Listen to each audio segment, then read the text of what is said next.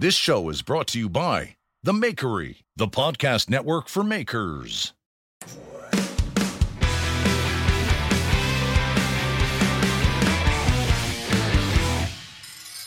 Welcome, everybody, to another fine episode of the Knife Talk podcast. I am Mareko Malmasi here with the faithful Mr. Jeff Fader of Fader Knives. And unfortunately, well, wait, Craig is here. I don't think he's here. A little bit. No, is he? Is he not? He's not. You know what he told me? Unfortunately, he told me he was having some plastic surgery done. Right. He couldn't make because what's going on down there, right? Well, it's below the belt. He's he's tired of walking around with a long scrotum, and it's like he's got a pants full of chewing gum in his pants. He's gonna fix it all up. So he will be back next week, and we miss him, and he'll probably pipe in every so often. And, sure. You know, obviously he's not getting his scrotum tucked. Relax, everybody. Just calm down. Knife Talk is a show. This show, if you've never listened before, we're here to talk about knives. I mean, let's not get too crazy. You know, it's all in the name, honestly. But we're also here, obviously, to give each other a hard time, try to answer questions. You know, this is about community and helping each other out. And we'll get to some questions. We'll talk about some tough dilemmas and situations like that. But first, let's start it off with the past week. Should I kick it off, or do you want to go? Please, you know what your past week is sponsored by? Even Heat. Even Heat is a proud sponsor of the podcast. Get the best heat treating oven available. And if you go to Soul Ceramics, there's a link. Craig, what's that link again? I don't know. You probably know. Soul Ceramics, I think it's knifetalk.net/heat. You will get to Soul Ceramics, and the discount's already included. You're going to get $75 off and free shipping in the United States for Even Heat. They're the best kilns around. And that Even Heat and Soul Ceramics is sponsoring your week. Mareko, how was your week? Tell me about it. My week's been good, actually. I just got some belts in from Combat earlier this week, which I was kind of actually waiting on so I could get some knives finished up. Finish ground, which I actually just posted yesterday, being Thursday, so I got those. What else did I do? Oh man, I was struggling with my coffee etch, as I often do. It's not a perfect process. I will tell everybody that right now. It's not a bulletproof process, but I actually did a little bit of buffing using my buffing attachment on my Broadbeck, and I cleaned it up, and what I thought was going to have to get stripped off and re-etched and all that business ended up looking pretty damn good. So I'm moving on with that, and so that one's going to be ready to rock and roll. It just needs to be sharpened before it heads out the door. I took some pictures, which I will probably be getting posted up in the next few days, probably by Monday, Tuesday, something like that. Do you want to talk about that tip you put up on your about buffing? Well, I thought I would save it later for our sponsor. No. Yeah, we'll save it for the sponsor. But I was talking about when you were loading up your belt. That's what I'm talking about. Okay, save it. That's a radio tease. You got me. You got to hang for the next half an hour. By the time we get to Combat, I'll share it. Trust me. When he tells the Combat read, this is a tip of tips. Tip of tips. I'm trying to think what else. Oh. We have this local night market that pops up. What is it? The second Thursday of every month, and it's obviously October, and we did a Halloween themed one, or they did a Halloween themed one, and the location was literally like 3 blocks from our house. So we walked down there. We met some of my son's school friends there, and there was food, there was interesting vendors, everybody was passing out candy and stuff like that. We warned him, so he's at the age where he's kind of like the line between reality and imagination and fiction are very blurred. Uh-oh. So even when we're in the house running around playing quote-unquote T-Rex chase, I'm not wearing a special costume or anything. I just I widen my eyes, and I turn my hands into little T-Rex claws, and I'll be chasing him. And what he sees is an actual T-Rex chasing him, and sometimes it freaks him out, and it's a little too much. So he has a very vivid and active imagination, which is awesome, but it makes it sometimes challenging, especially times like this time of year. And the last few Halloweens have been hard. because like I think when he was 2, he almost literally got the shit scared out of him because some kid in a Spider-Man costume, which he had never really seen before that point, came running up right into his face, and it's like this. It was frightening for him. So he couldn't do masks for a long time, like Batman or Iron Man or any of those kind of things. But this year he did a pretty solid job. My wife made a super solid, old school kind of holes in the sheet ghost costume for him, but it was a little bit more sophisticated than that. But she did a good job, and he was walking around getting his candy and stuff, and some person shows up in this like giant pumpkin costume, and when I say giant, I mean he's walking around on like electrician stilts or sheetrocker stilts. Yeah. So he's already 3 feet off the ground. He's got this giant pumpkin head, and he's covered in all this like sinuous pumpkin gourd skin husk stuff, and he's got like a scythe as one hand, and he's got big claws in his other hand, and somewhat menacing looking, and like 10 feet tall. And so at first he was scared, but we just reassured him, everybody here is just like you. They're people in costumes just pretending. So then he like struck up a conversation, and then it's hilarious because I think we just took him to the doctor the other day, and he's like 46 or 56 inches tall, talking to this 10-foot tall creature. It's pretty cute, but those are menace. Those are terrifying. I mean, that inhumanity is very terrifying. Yeah. So, but that was probably the highlight of our week so far. And otherwise, it's just been standard in the shop.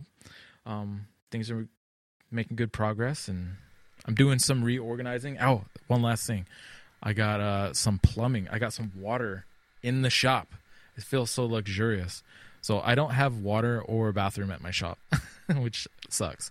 And I usually, if I need either, I have to trudge over to my friend's house where I rent my shop from and take care of things there. And carrying buckets, 5-gallon buckets full of water, a couple 100 yards is not the funnest thing to do. And so now that we have water at the shop, I feel like I'm in the laps of luxury. It's amazing. Well, I mean, you still have to go to your friend's house to go to the bathroom. That's true. And as long as it's not an emergency, it's not that big a deal. Back to your son being scared, I remember reading an article back in the day when Sesame Street first came out. They had this one episode that was so terrifying that they had to strip it from their archives. Oh, wow. What they did was, this is pre-internet, obviously, this is the 70s. They had the original Wicked Witch of the West from... okay, yeah. What the fuck is it? Wizard of Oz. Wizard of Oz. Yeah. Who was terrifying. When I was a kid, it was terrifying. Yeah. So they had her on Sesame Street doing her fucking Wicked Witch of the West thing. Her cackle. And apparently it was so traumatizing to the children watching that a tidal wave of letters came in saying, "You crippled my child. You crippled my child with a wicked witch." And it was so, such an overwhelming amount of letters complaining that their children are now traumatized. I think it was the Wicked Witch of the West, playing with Oscar the Grouch or something like that, and she's doing her thing. And they had to rip it from the archives. You can't even get it. You can't find it. Maybe you can find it on YouTube, but it was the first major shitstorm they ever had because kids were terrified. Yeah. So that doesn't surprise me at all. Yeah. I remember as a kid, my sister lived in the West Village in New York, and they used to take me to the Halloween parade down in the West Village, which is no child should be going to that. Yes, it was there was one dude who had a trench coat, and then under his trench coat he had a spring with a skin-colored sock on the spring with a big ball on the end of it, and he would open up his coat, and this fucking long boner would spring out. And it was just I was this child, and I was seeing all this horrible stuff. And then there were these people pretending to be Yoda, and they were coming up to me, and they were saying Yoda stuff, and I was like, "You've got to get me out of here. I'm going to fucking die." I was having a nervous breakdown in the West Village, and I come home, and my mother's like, "What happened?" And I'm like, "I don't know. I'm just, just please, I don't like Halloween at all." Right. It was terrible. So God bless your son. I hope he didn't get too many nightmares. No. He slept just fine, which is something that is always that goes along with it because he, like I said, he has a super active imagination, right? And those kind of things will keep him up. In fact, we have a house that's like 2 houses away. Their front yard is plastered with all kinds of inflatable Halloween stuff and plastic skeletons coming out of the ground and all this shit. And he's only gone over and looked at it twice, which is unusual because last year we went over and checked it out like every other day and he was fine. But for whatever reason this year and whatever changes he's gone through, every time, the 2 times that we've gone over and he's looked at it, that night he has like night terrors and he can't fucking sleep, which also screws up our sleep. And it's just and he's he's experiencing like mental anguish and trauma from these horrible things he's been looking at, and so you feel bad and you're frustrated because you're tired too. And so we basically kind of skipped that house as we walked down to this whole like Halloween event, but that was a concern that there might be some freaky stuff there, and there were some weird things. And he did, being in the ghost costume with the holes in the sheet. It was pretty easy for him to divert his vision because he already had he's got 2 nickel-sized holes that he can look through, anyways. Doesn't have quite a wide field of vision, Yeah. Yeah. Well, good old Halloween. Yeah. Good old Halloween.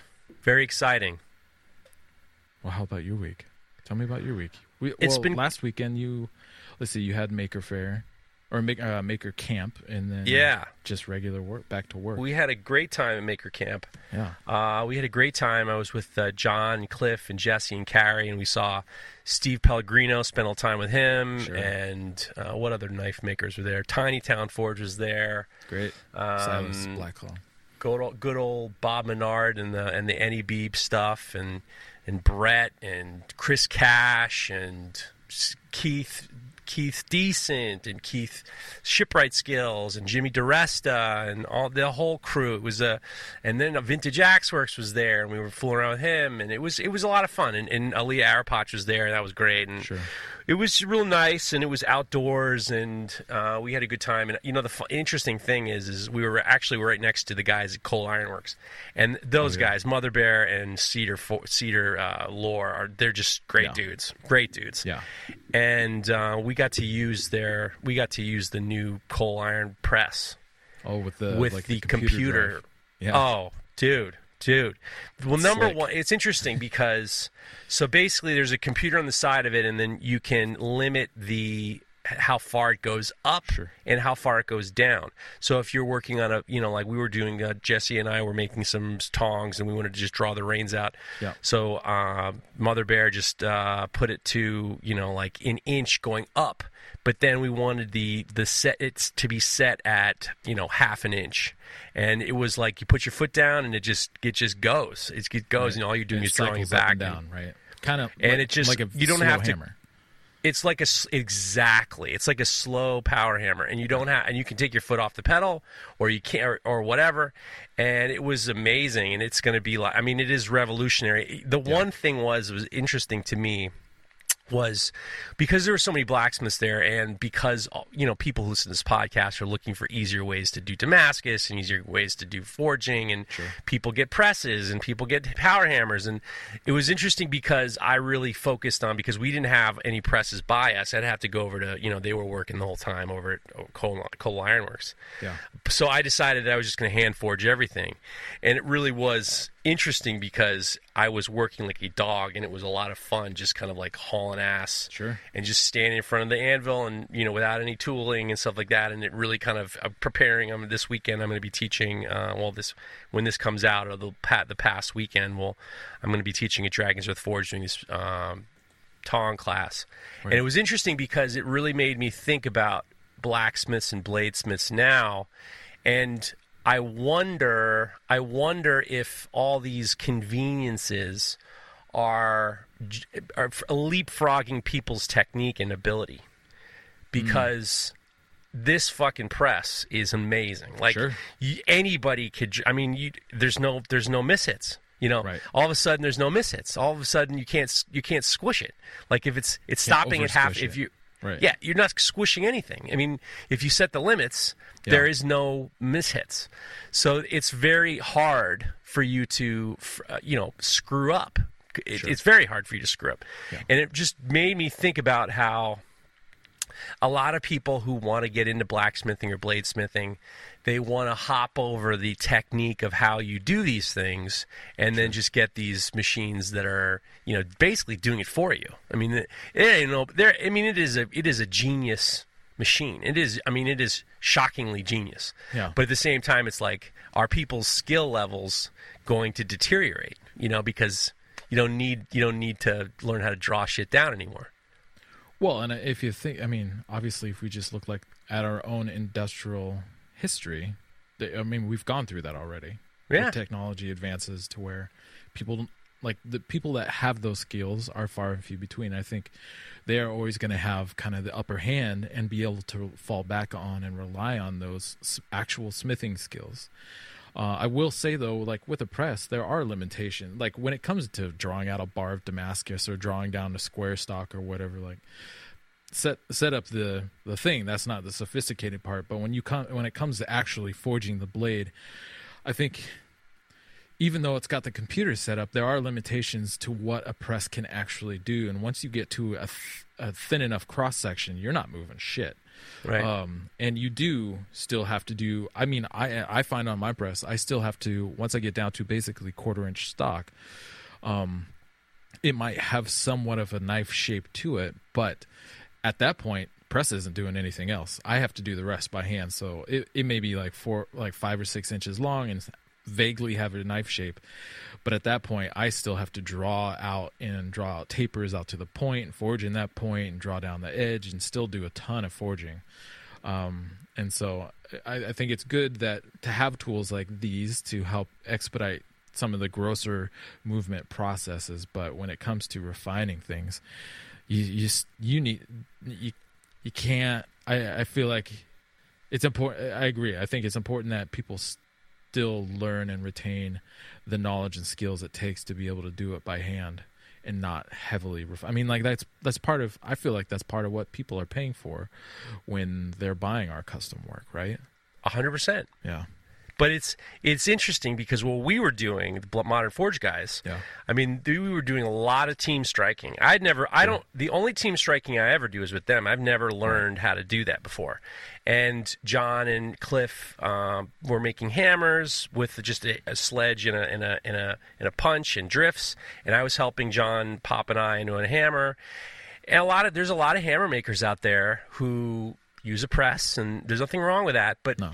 you do I almost feel like there are so many young guys out there watching YouTube, figuring stuff out, and then they get a press or they get a hammer, Yeah. and then they're just kind of blowing past the fundamentals on what's an anvil for and what do you use it for and how do you optimize. And it was a very interesting weekend for me because of seeing all this incredible technology and then seeing people kind of slapping. Be honest with you, there was a lot of like people who really had very little technique in terms of understanding about holding heat and how you're supposed to put the steel in and what you do and mental preparation. It was interesting to me, and my takeaway was I felt very fit. I felt very good forging.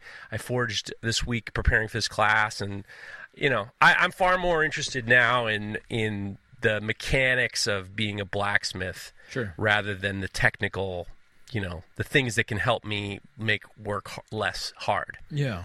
You know? Well, I think it we don't need to keep going on this vein, but I think it also brings up kind of the discussion that we've had before on the show about, is this a business or is this a personal, artistic, or artisanal pursuit Right. for you? Right. And if it's a business, then maybe it does make sense to kind of quote unquote take those shortcuts.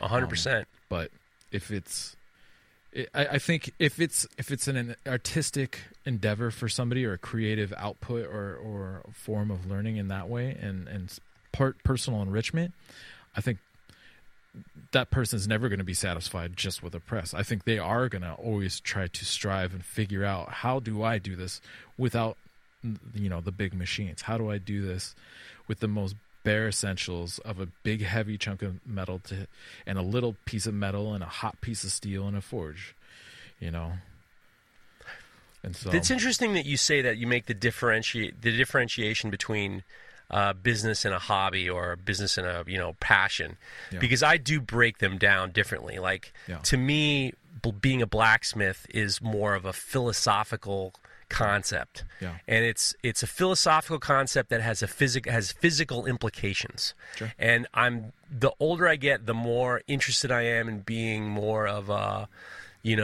ponderous student who I love. When I forge, there's no better drug than forging, and it isn't not forging knives, like tongs and different things and learning techniques. And I actually Jesse and I were going to do a project. Every time we get together, we always do a project, and we were talking on the Full Blast podcast, and I said, well, he made some tongs with the head of a dragon as the jaws. And I said, well, why don't we do that? And we did it, and it was so much fun. And the way they make tongs with set hammers and with strikers is so much different than the way I learned how to do everything solitary, without strikers, without power hammers. So the technique of the way I make tongs is totally different. It's very foreign to what the way they do it. And it was interesting because we were able to make these dragon head tongs. They look like an alligator. We call them alligator tongs. And it was like this eureka moment of like, that was so much fun. I got the dopamine, I got the adrenaline, I was like cherishing these tongs, and all I want to do is make more, as opposed to, I came back to the shop and I was working on knives, and we had Zoom meetings, and we had, meetings with our new customer service person, who I think is fabulous, and it's like changing the way we work, which is unbelievable. Different, like a different business. Sure. But I separate that out from like my personal philosophical pursuits as a blacksmith, So it is very fascinating to me. Yeah, and I liken it to what people who do yoga or meditation or any of that kind of, or even like Stoics, refer to their philosophy as a practice. It's never going to be perfect, but for their own personal endeavor, like personal growth and pursuit and passion through it, it's for them. It's all about practice, and it is that way of kind of refining oneself as well as their skill, and kind of a personal sense of achievement and philosophy to quote unquote practice anything. It could be forging, it could be whatever, cooking, it could be whatever helps give you that sense of personal. I keep wanting to say the word refinement, but just like, why not? And there are all these different various personal endeavors we all take on to achieve something that helps find something within ourselves. And for me, knife making is that practice, because there's always something to learn from it. Every time I forge a blade, every time I grind a blade, sculpt a handle, any of that shit. But at the same time, it's also, like we've discussed before, you got to figure out that balance between doing it as a business, and pursuing it as a passion and a practice. And well, my takeaway was it was great seeing people. Yeah. But my other takeaway is half these motherfuckers better start taking classes, because I saw some shit and I took some fucking mental notes, and there was a lot of like, I was making all the time, the time. I was like, get these motherfuckers out of here. I was like losing my mind a little bit a few times, but I had to be calmed down. And then here's the funniest part. So like, I have this thing about not drinking in the shop. A lot of it's because the power hammer always makes me power hammers and grinders around booze is to me dangerous. Dangerous. So I don't drink in the shop. But at Maker Faire, I made this, all of a sudden the booze comes out, and we were working at night, and the boys were working, and I was making a pair of tongs, and then the PA guys. Dude, the PA guys are the best. The PA guys, Marlboro Knives, Jesse Killian, Steve Pellegrino, Butch, that's Sully. Butch was there. All these guys from Pennsylvania are the best. The Pennsylvania crew are the most fun crew. So they're standing over there chirping at me, which was hilarious. Like, it was fun. They were behind the line. They were chirping at me. And then and then somebody passed me a beer, and I turned to them and I said, if I have any more beer, I'm going to start to get angry. So then more beer comes my way, and more beer comes my way. And I'm starting to get I'm starting to get irritated. And all I can see is Jesse, Killian, and Butch and Steve kind of laughing because they could see me just getting angrier and angrier. But it was a lot of fun. Yeah, that's too funny. It was fun. Like a great time. We had a great time, and we had a great time, and now we're on. So let's go on with the show. I guess this next part is Combat Abrasives. Combat Abrasives, your best belts and stuff available. If you want to get belts, if you want to get buffing wheels, you want to get Combat Abrasives, and if you put in promo code Knife Talk 15, you'll get 15% off your order. So get yourself some Combat Abrasives, and let's go on with the show. I got my hot tip.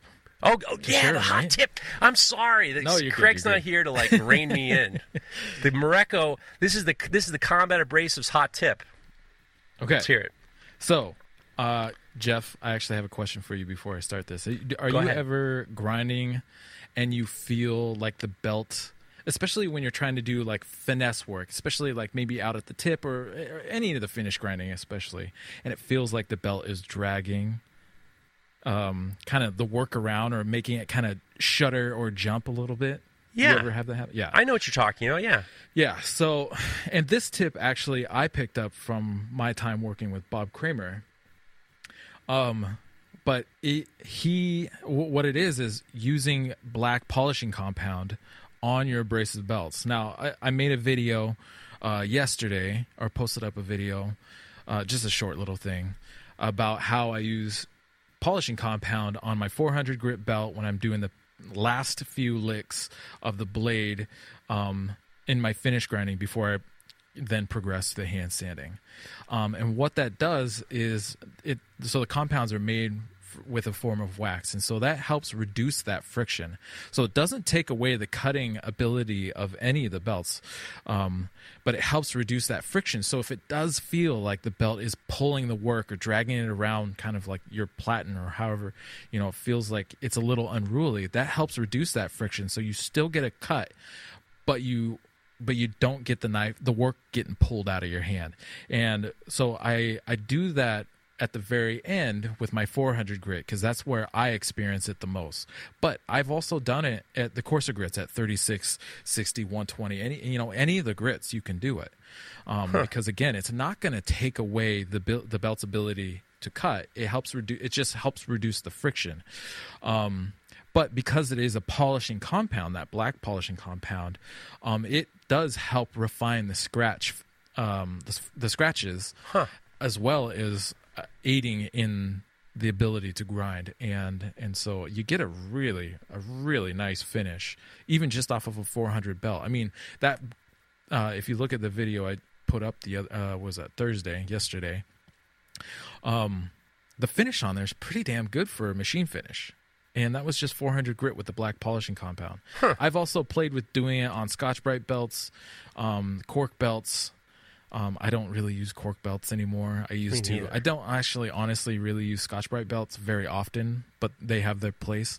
But all of those, it really helps reduce the friction. It doesn't necessarily even have to be the black. It could be the pink or whatever, whatever floats your boat. But that wax is key in helping to reduce that friction of that polish of that belt, so that it's not dragging the work around. Because what was happening is I was doing the finish grinding, and I would get out to the tip, and I'm just barely putting pressure on the belt with my thumb against the blade, and it kept dragging the blade out from underneath my thumb, and then I'm jamming my thumb into the belt at 30% of full speed or whatever, and that's not enjoyable. And so I was like, what the fuck? I was like, oh yeah, let me throw some of this wax compound on there. I did it, finished them out, and I was like, you know what?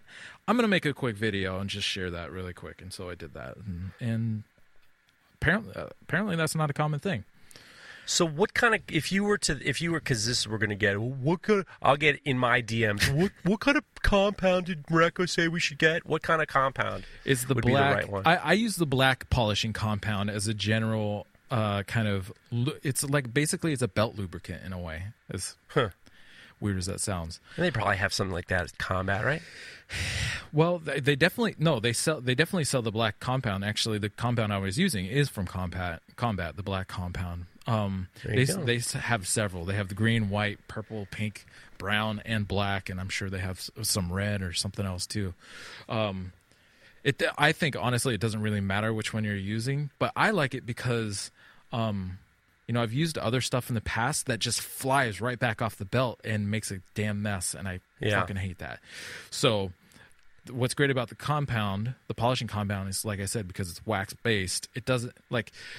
I'll put it on the belt at a low RPM, and really kind of push it into the belt, and then I'll crank the speed up, and then I'll do my grinding, and it stays on there, and then that belt actually is pretty handy for any kind of belt sharpening, because you get that high polish mixed with the coarser abrasive.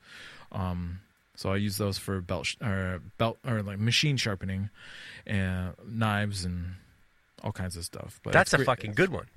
It's great for cleaning up blades. I like it. And piggybacking on the compound, Combat has a purple compound, and if you can get, there's a specific wheel specifically for Kydex, and it's like I don't know exactly. Andreas Kalani did a video about it a long time ago, and I got one. It's almost like a yellow. It's like a yellow buffing wheel. Okay. And then you get the purple compound. And if you're finishing up your Kydex and you want to buff up that edge to make it look nice, that's your shit. The fucking Kydex, the yellow wheel with the purple compound. You're welcome. You're welcome. You're welcome. Combat Abrasives, I love that. 15% off. Knife Talk 15. You're welcome. All right, so this is the part of the show where we call it, hey, man, can I ask you a question? And if you want to contribute to the show, you want to participate in the show, follow us on Instagram at Knife Talk Podcast on Instagram. You can DM us there, people DMing us questions for the show. And why don't you take the first one, Mareko? Yeah. All right, this one is from Drek Metalwork. He says, have an actual question for once instead of a butthole-related comment. During normalization, if I take the knife out and give it a little tap-tap on the anvil with the hammer to straighten it up, how much is that affecting the grain structure as opposed to letting it air cool with no tap-tap? So he's talking about, if you're using your even heat kiln, which you should, everybody should be, use an even heat kiln after, especially post forging, but even just in stock removal too. You can use it to do your normalizing cycles in preparation for final hardening. But you pull the knife out and you let it air cool. He's wondering if you can use that heat to do a little bit of straightening if you pull it out and see if things are a little off. And I'll tell you 100%, I definitely do that myself. One thing I will say is I'm not trying to reintroduce too much stress back into the material, because that's kind of what the normalizing cycles are for, is to help relieve some of that stress that is introduced through forging especially. And so what I do is, instead of I used to use the anvil, but now I have a scrap piece of 2x4. I rest that on top of the anvil, and then I do my tapping on that. So instead of really compressing the material, I'm literally just only bending it. I'm not compressing and reducing the cross section, and therefore, it wouldn't necessarily be the worst thing to compress the material a little bit in straightening, but when it's at that it's just not necessary, especially when you're at heat treating thickness already. And so I just have, like I said, a piece of wood. Ideally, I would have actually a wooden hammer, and that would be another way. Then you could actually lay it on the anvil and then use the wooden hammer to do a little bit of straightening here and there. I just don't have that set up, so I do the opposite. I have a piece of wood that I rest the blade on, and then I straighten using my hand hammer. Now the downside of putting that piece of 2x4 on the anvil and putting that hot ass steel on there, is that it definitely starts smoking up and catching fire. If you don't have proper ventilation in your shop or you're not right next to a door, you probably don't want to do that. So in that case, if you do want to do some straightening, just don't go crazy. Don't, you're not forging it. Just do the tiniest little gentlest little hammer kisses to straighten it out. And honestly, maybe wait until it's actually a little bit on the cooler side to like a dull red, because you're not hitting it hard. You don't have to worry about like introducing some sort of stress or creating stress fractures or anything. They're like planishing blows kind of in a way. So that's what I would do. And that's what I have done. But what do you think, Jeff? Have you done that before? I definitely used normalizing to straighten, and I rarely use the hammer because I feel like after forging, that's it. I mean, I've already made all the hits I'm going to make, and I do because all right, so normalizing is if this is the first time you're listening to this podcast, I'm like, what's normalizing? It's after you forge your blade, you've put so much hitting and stress, and you have all this grain growth, and what you want to do is you want to kind of relax everything. So you're doing 3 cycles at descending temperatures or whatever. Other people have different temperatures around critical temperature and then below, and then it just kind of relaxes it after all the hitting. But what I do is I use it for straightening. So a lot of times I'll pull it out and then I'll just kind of eyeball it. And then I'll have 2 pairs of tongs and I'll just kind of use the tongs. I've watched Jason Knight in his video Forged. I would highly suggest buying his online series Forged. All of them are very good. He puts them in a vise. And he'll eyeball it in the vise. And then the other thing is another good one to buy is the Nick Rossi Secret Knife Makers whatever. His video is awesome. And what he did was he says you have to put it in a vise because if you put on the vise spine side down, edge up, you're going to see any bowing along the blade side, and then you can adjust it there while in the normalizing cycles, because you're always going to have to do some fixing. In the normalizing cycles, he's using like a crescent wrench or something like that, adjustable wrench, and you can fix any kind of little warps. And as you're going down the normalizing cycle, you're going to notice that it's straighter and straighter coming out. And then once, hopefully, if it's really really straight and good, when you're quenching it, it's going to have an easier time being straight in the quench. Yep. So yeah, I'm a huge fan of adjustments during normalizing. I eyeball the shit out of it while it's hot enough to move for sure. But I never use a hammer. I'm always just too afraid. I'm afraid I'm gonna break everything. To be honest with you. You got the the gorilla finesse. Oh, gorilla finesse of complete gorilla finesse. It's just like hit it. If you tell me to hit it, it's like baby kisses. What are you talking about? I'm hitting with a hammer. The next one comes from Matt Laverty. Question: I really, really love a good outdoor knife for my birthday. My beautiful wife is of the mind of it's a bit of metal sharpened, so why does it cost 50 euros? And this one costs a couple hundred. As a maker, he's a woodworker, I can hazard to guess that it's the type of material used and amount of time spent on the knife. But I'm interested in what your opinion is to the biggest difference between a chop camp knife, that's Craig Lockwood's chop camp knife, and a 50 euro Etsy find. Thanks, loving the podcast. So he's obviously not a metal worker. He doesn't understand what goes into making knives, and wants to know. And his wife wants to know why is it so expensive.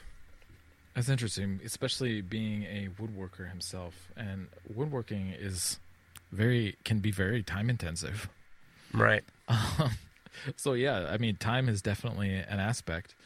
And it's the difference between, these commercially manufactured knives that are blasted out at thousands a day versus a skilled craftsman spending their time and skill and attention to crafting this one thing very meticulously and very carefully. I think that's the big difference between. I mean, the materials could be the same, but I could almost guarantee, especially if it's a knife maker who knows what they're doing they can maximize the material far beyond what a commercial manufacturer has the time to do. That's the problem with commercially manufactured stuff is they figured it out to get a pretty good product, but it's not necessarily the best product because they have their own manufacturing constraints. And that's where a handcrafted thing has the upper hand and has the advantage, is that we are taking the time to make that product, whatever it is, as best as it possibly can be before it leaves our hands and becomes a part of your life. I tend to think that most people hate the science. Like they're Sure. not. They're when you start talking to like how the sausage is made, a whole civilian situation, right? nobody wants to know about normalizing. I mean, nobody wants to know normalizing, heat treatment, any of that shit. It's people are just like their eyes glaze over. So I had to figure out ways in which to talk about it in a way that it was kind of like understandable. Yeah. And I use the creme brulee method where. Okay. And guys, if knife makers, if you're gonna start stealing this shit, I'm gonna come after you with a gorilla of tongs. You basically, the idea is it's just like creme brulee. You sprinkle the sugar on top of creme brulee.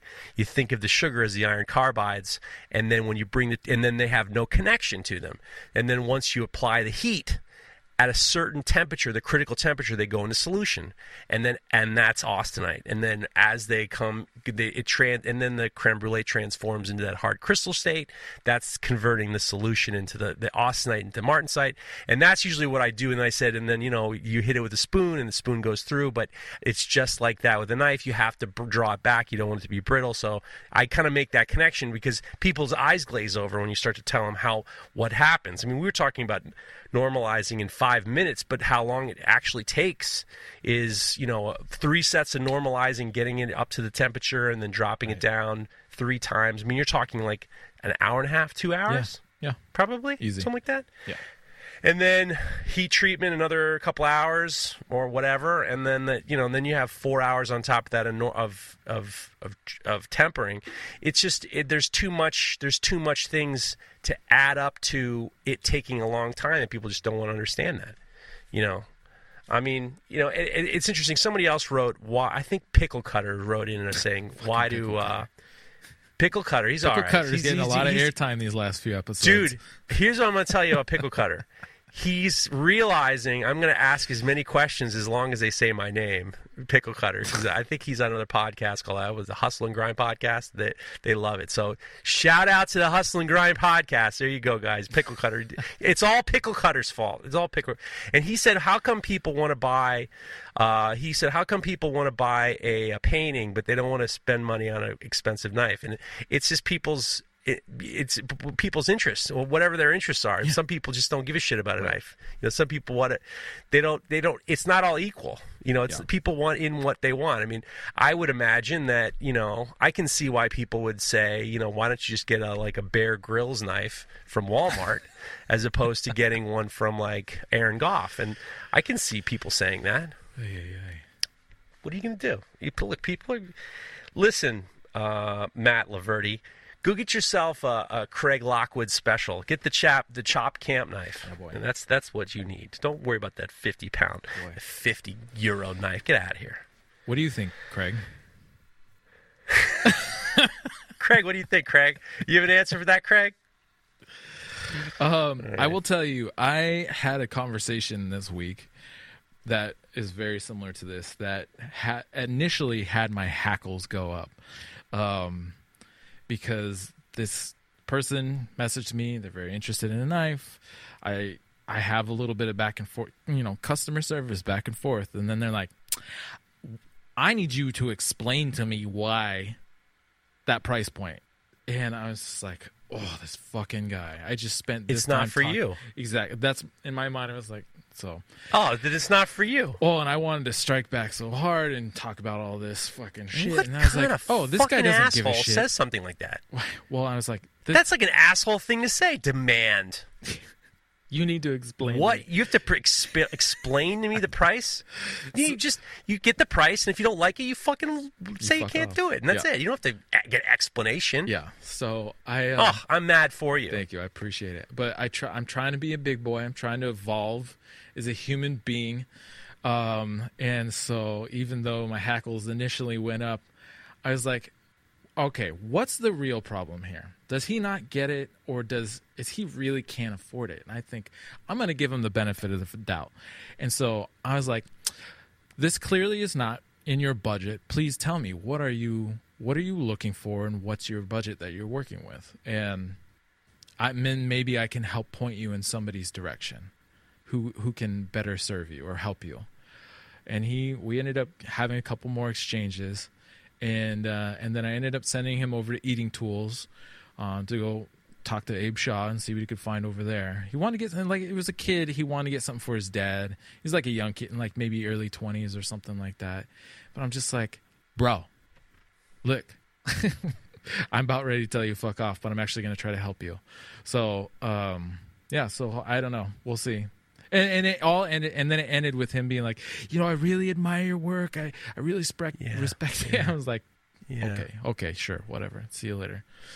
Tony refers to those kinds of emails as that's the rabble.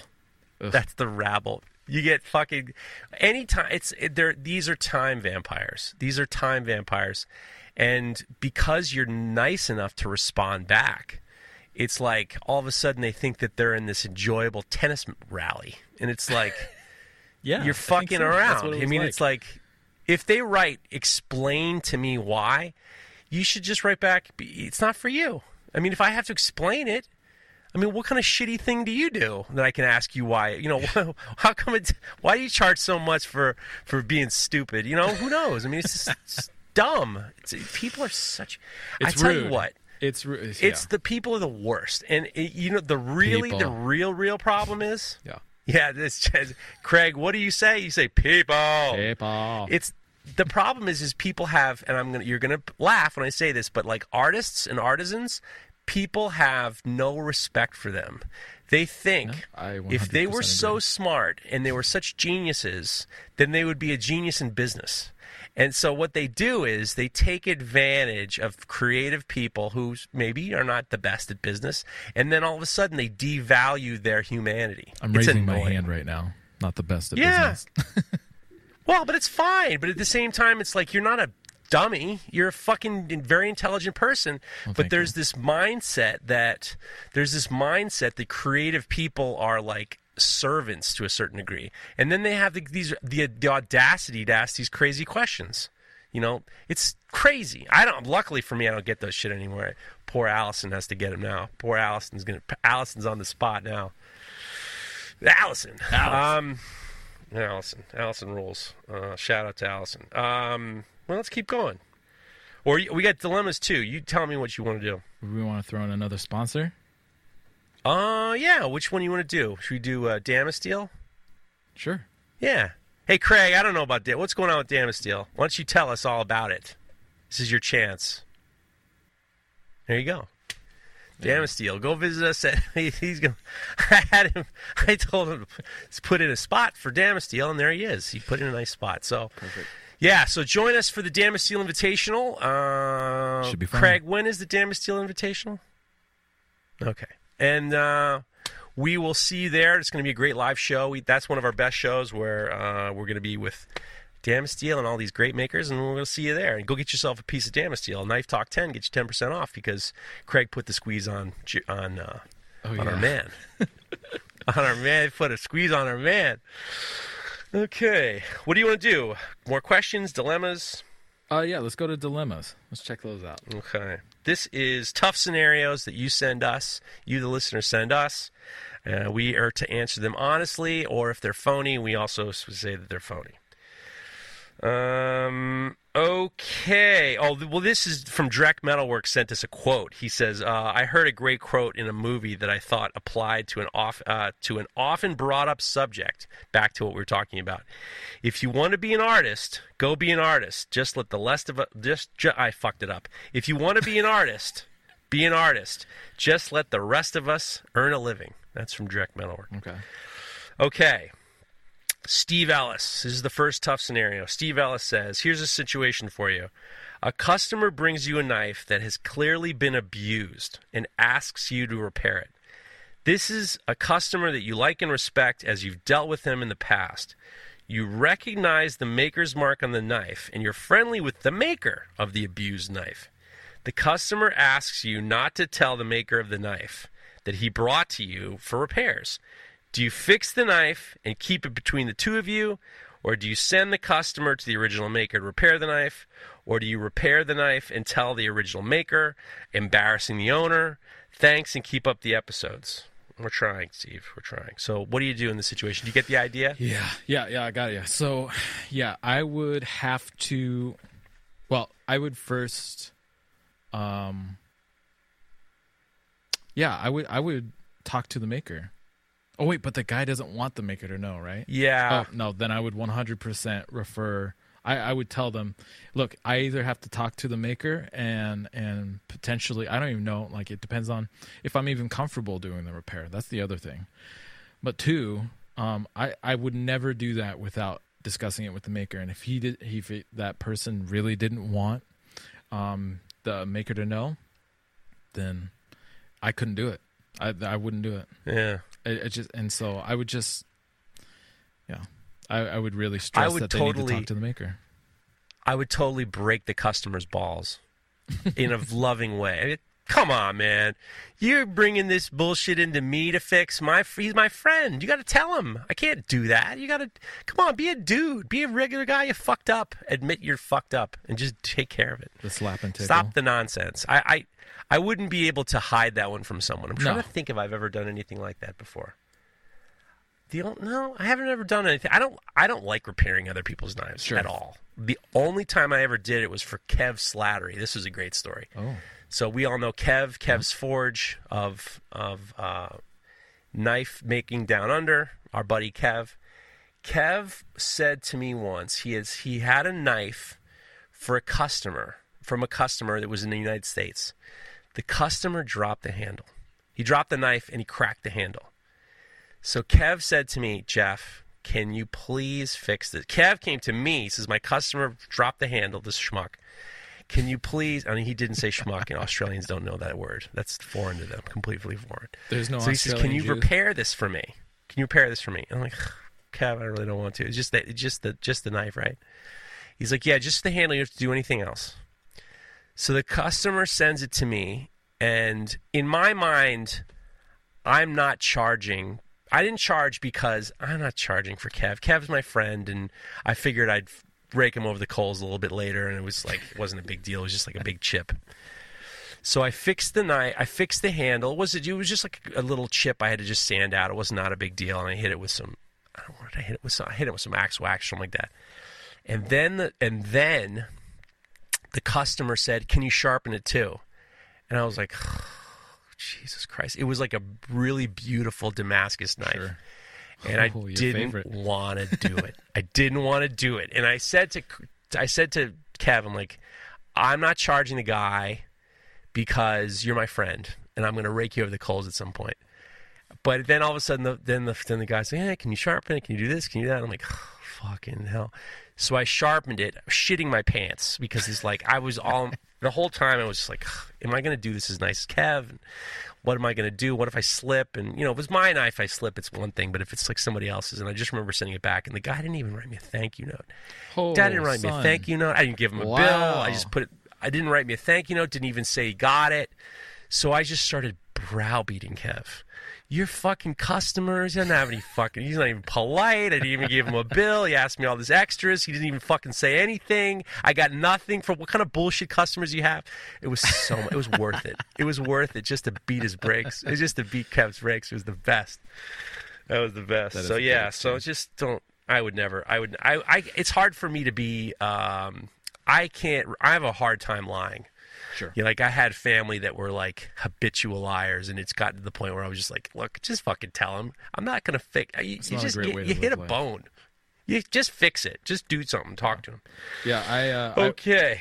I once, who was it? It was when I was in Connecticut, and somebody came and took a class from Matt Parkinson, and he brought a knife, and it had an issue with it.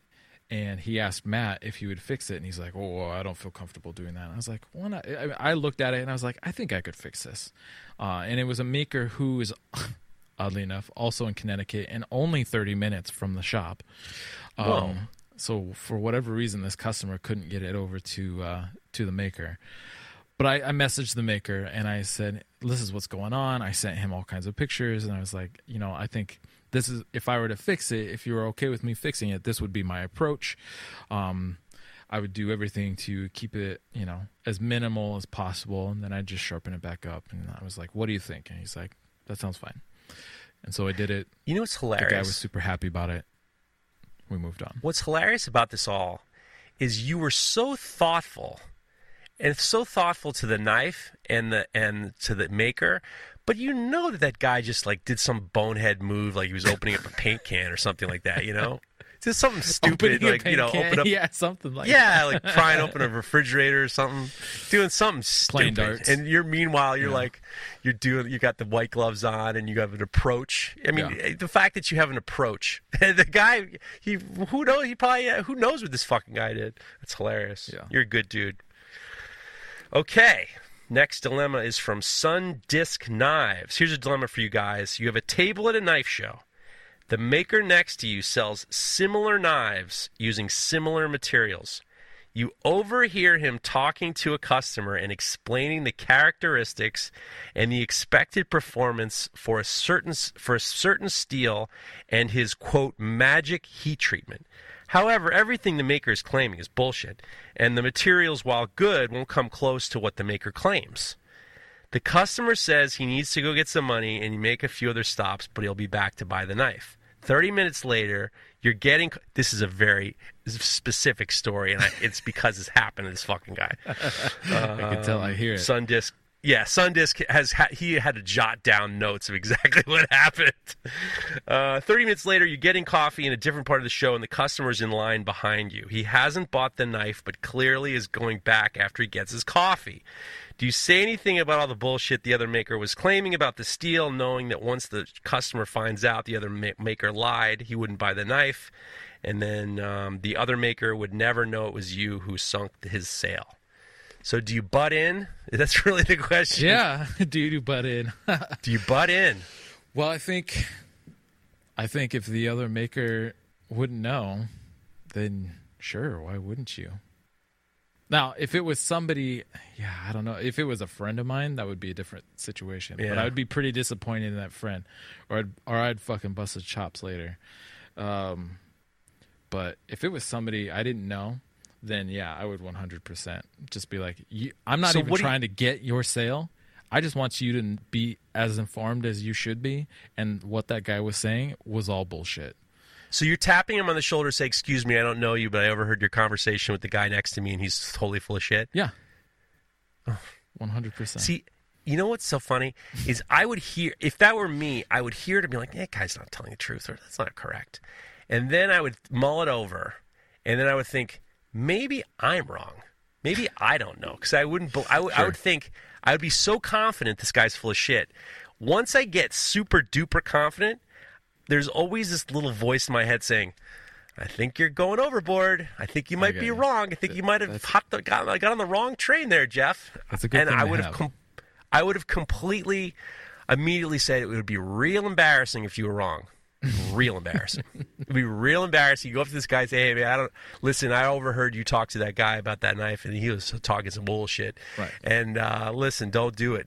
I don't know if I could do it. I don't know. Sure. I don't know if I could do it." Well, I would say, that would be the caveat. If I wasn't 100% confident in knowing that what the guy was saying was bullshit, if it just sounded like some bullshit, but I didn't know the right answer, then I wouldn't necessarily bump in or jump in. But if I knew better and could actually provide the person with some better information, then I would say something. Swimsuit? Check. Sunscreen? Check. Phone charger? Check. Don't forget to pack the 5-Hour Energy. It fits great in a pocket or carry-on, and the alert feeling will help you arrive ready for anything. Now get 20% off when you use code 5HETRAVEL at 5hourenergy.com. Expires April 30th. One-time use only. Not valid with other discounts. Remember, visit 5hourenergy.com and use code 5HETRAVEL to save 20%. Everybody in your crew identifies as either Big Mac Burger, McNuggets, or McCrispy Sandwich. but you're the Filet-O-Fish Sandwich all day. That crispy fish, that savory tartar sauce, that melty cheese, that pillowy bun. Yeah, you get it. Every time. And if you love the Filet-O-Fish, right now you can catch 2 of the classics you love for just $6. Limited time only. Price and participation may vary. Cannot be combined with any other offer. Single item at regular price. Ba-da-ba-ba-ba. Now, at Maker Camp, Yes. I was overhearing some bullshit, and Jesse and the PA boys started feeding me beer. And I inserted myself because I was getting drunk and angry, and I inserted myself in a very brusque fashion. Oh, okay. I was brusque. It was this little. They were doing this blacksmithing clinic, and there was a couple things I didn't like that they were doing, and I got a little bit. I probably had a little bit too much to drink, and I got a little bit full of myself. But I was 100% sure of myself too. Okay. If Butch and Steve and Jesse didn't give me beer, I probably would have kept my mouth shut. If it was coffee, I would have been like, "Oh, go fuck yourself." I could care less. So he says, "Oh," and then he writes back and he goes, "A long story short, it happened to me. I wasn't the maker at the time, just another customer. I told the guy he was fed bullshit and then directed him to go to another maker who was a friend of mine." So he corralled him into somewhere else. Good for you. Here is Will. Here's Will Hansen. Will Hansen says, "Here's a difficult situation for your consideration. You spend months developing an original design for a knife. Maybe a unique handle or a new Damascus pattern or a steak knife for a restaurant. It's totally original, never been done before, and a week before you make the big reveal, another maker drops the exact same design. Total coincidence, but he didn't copy you. What do? Do you scrap it? Do you drop it anyway? Do you reach out to the maker? What do you do?" Yeah, I don't know what you do. You just say, "Shit, I shouldn't have taken so long to get this out the door." Yeah, I don't know what else you blame can yourself. Say. Yeah. Hey, that was my idea first. Dude, when I did the Cuban knife, a guy reached out to me and he said, "You ripped off my knife." And it isn't anybody we know. Okay. And I had to show a time-stamped picture. Oh my God. Saying, "Sorry, bro. This came," and I showed my receipts too. I was like, "This is where it came from, and you're incorrect." And It was like, he's like, "Oh, sorry, my bad. Sorry." It was all cool, but it was just like, that's the first time anyone ever did that to me, and they jumped ugly with me real fast. Right. Real fast. Yeah. And then I have done this. There have been things that I've done. I have done blacksmith things that I've done that have been mercilessly ripped off. Sure. And I just don't want to do them anymore for that reason. Like, you know, I mean, some people know, but there are some things that I've done that came from a very, very, very original spot. Mm-hmm. And I saw other people doing it a lot, and it soured me from the whole thing. And I was just like, if this is all I'm hanging my hat on, then I don't fucking want it anymore. So, you know, I stopped just because I was just like, fuck you. I can do other things. Yeah. So, yeah, it's a good thing, a good way to look at it. If that's the only thing it's I'm annoying, hanging my hat on. But yeah. That's the one thing. It's like, if you're hanging your hat on one thing, then but it sucks. It sucks to come up with an idea, and then there's this idea called parallel thinking, where you know, like coincidence. There's no real parallel thing. In knife making, there's trends, and people follow trends, and next thing you know, you got a harpoon clip, and you know, and then a cube twist, and next thing you know, is you got something there. That's funny you bring that. So when I worked for Bob Kramer, we were trying to come up, because he had his Henkel line coming out or something. He wanted to come up with a knife block design. And I was like, I got a fucking idea. So you have magnetic blocks and you have like knife blocks that sit on the countertop. But what if there was a block that was a blend of the two, where you had the ability to display on magnets on the side of your countertop knife block the Damascus knives? Because cool. But what's hilarious is I worked on it for like off and on for probably like 3 or 4 months, just like drying up and trying to figure out plans and the concept and or the order of operations for building one. And then a company comes out, I think it was Global or somebody like that, and they had produced a knife block with magnets on the outside, so you could slap a knife against the outside of the countertop knife block. And I was like, motherfuckers, took my idea. No, but we they know didn't, some other. obviously. They had somebody with a neat idea on their end doing the same, asking the same question. Well, yeah, I think it happens. or you and I both know some company that glommed an idea, and we know all about it. I mean, it happens. It sucks. But there is definitely one of those things where you hanging. That's the biggest problem with everything. And it's interesting because I think about the grinder companies right now because like I'm making jokes. I saw Vince and Ryan, by the way, from Broadbeck Ironworks. Right.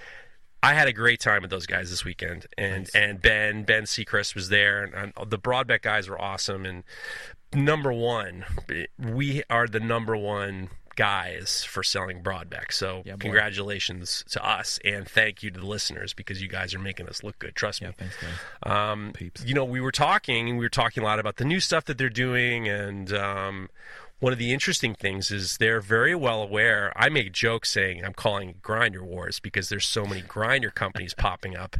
I've been calling it Grinder Wars for a few months, as a joke because it's like everyone's making grinders. And it's like the problem is all these grinder companies are focusing on people.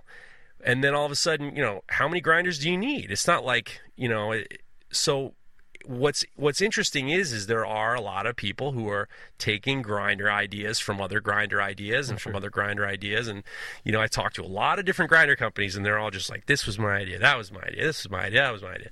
And it's hard. It's hard. And that we can just kind of talk about Broadbeck a little bit. But Broadbeck, when I was talking to Vince and Ryan, was they're focusing on the stuff that you can add on, the add-ons. The Mareco Platen is like their crowning achievement for Platens. And there are more down the line. They were telling me about stuff that's down the line that's really exciting. Right. I don't know if I'm supposed to talk about it, but I mean, they have some new stuff that's coming down the line that's really, really exciting. And what I was telling them is during Grinder Wars, they are doing a great job creating attachments. So if you don't have a Broadbeck Ironworks grinder, you can get the Mareco Platen, which is the crowning achievement. That thing is that is my number one Platen now. I mean, it's amazing. And sweet. Unbelievable. I was sculpting a handle yesterday or something like that, a carving handle, and I was using it. And I was like, man, being able to go both sides is so amazing, and that 4-inch wheel is awesome. Yeah. And then there's all their different attachments, and they have tons of different attachments, and it's definitely worth it. And if you go to broadbeckironworks.com and you put in promo code Knife Talk, you're going to get the ability to bounce up to the Mareco Platen, and I would highly suggest getting the Mareco Platen. Sure. Highly suggest it. Do you want to talk a little bit about the Mareco Platen? I mean, you talked about it, obviously, just a little bit there, but I mean, the biggest key to, or the most important feature for me on this Platen was that extra depth.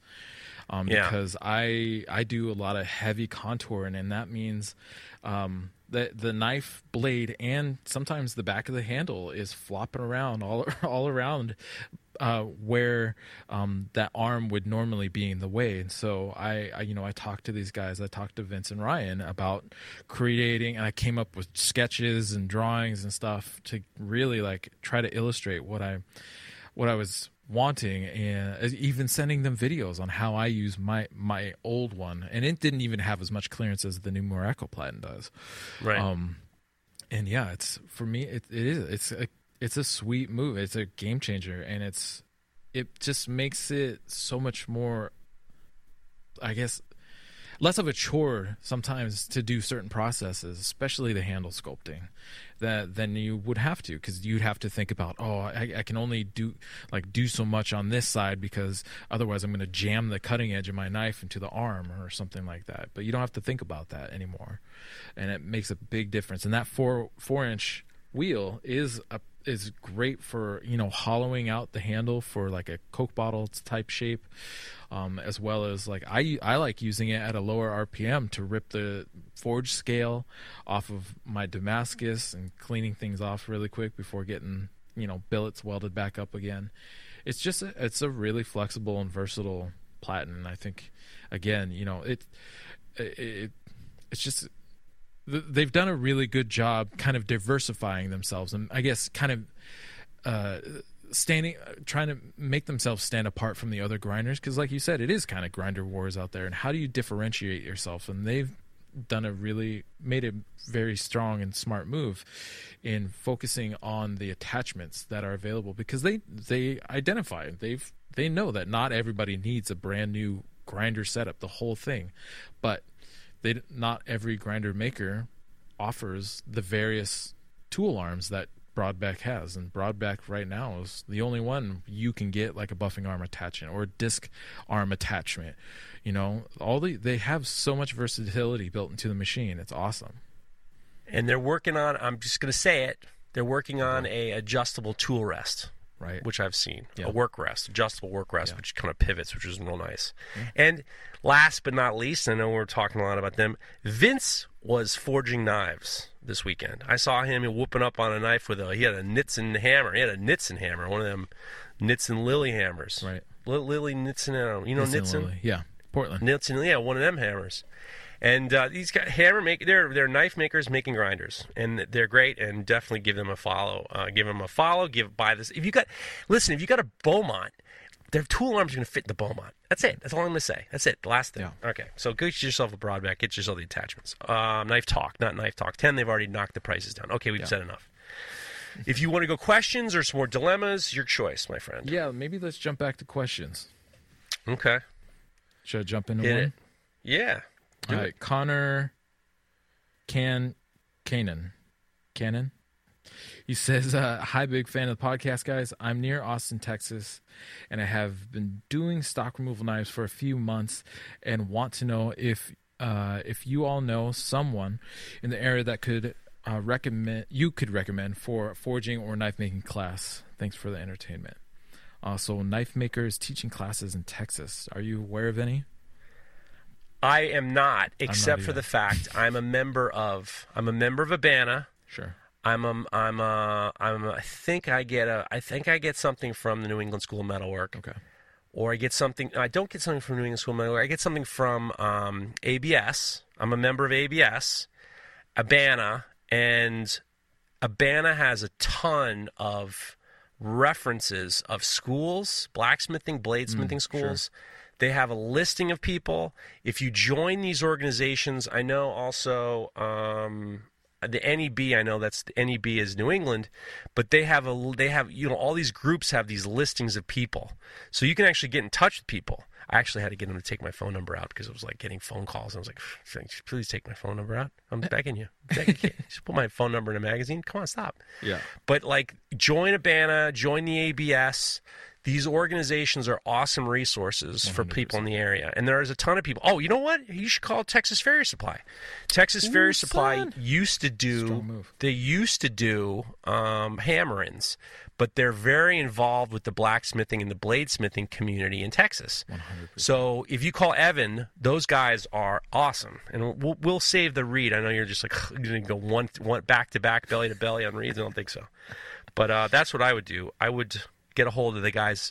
I'm sure there's something down there over at Texas Farrier Supply. Yeah, that's a really good call. But also not far from Texas, there's I think it's in Phoenix, where they have a knife making school there. That's Rich Greenwood, right? Yeah, Rich Greenwood.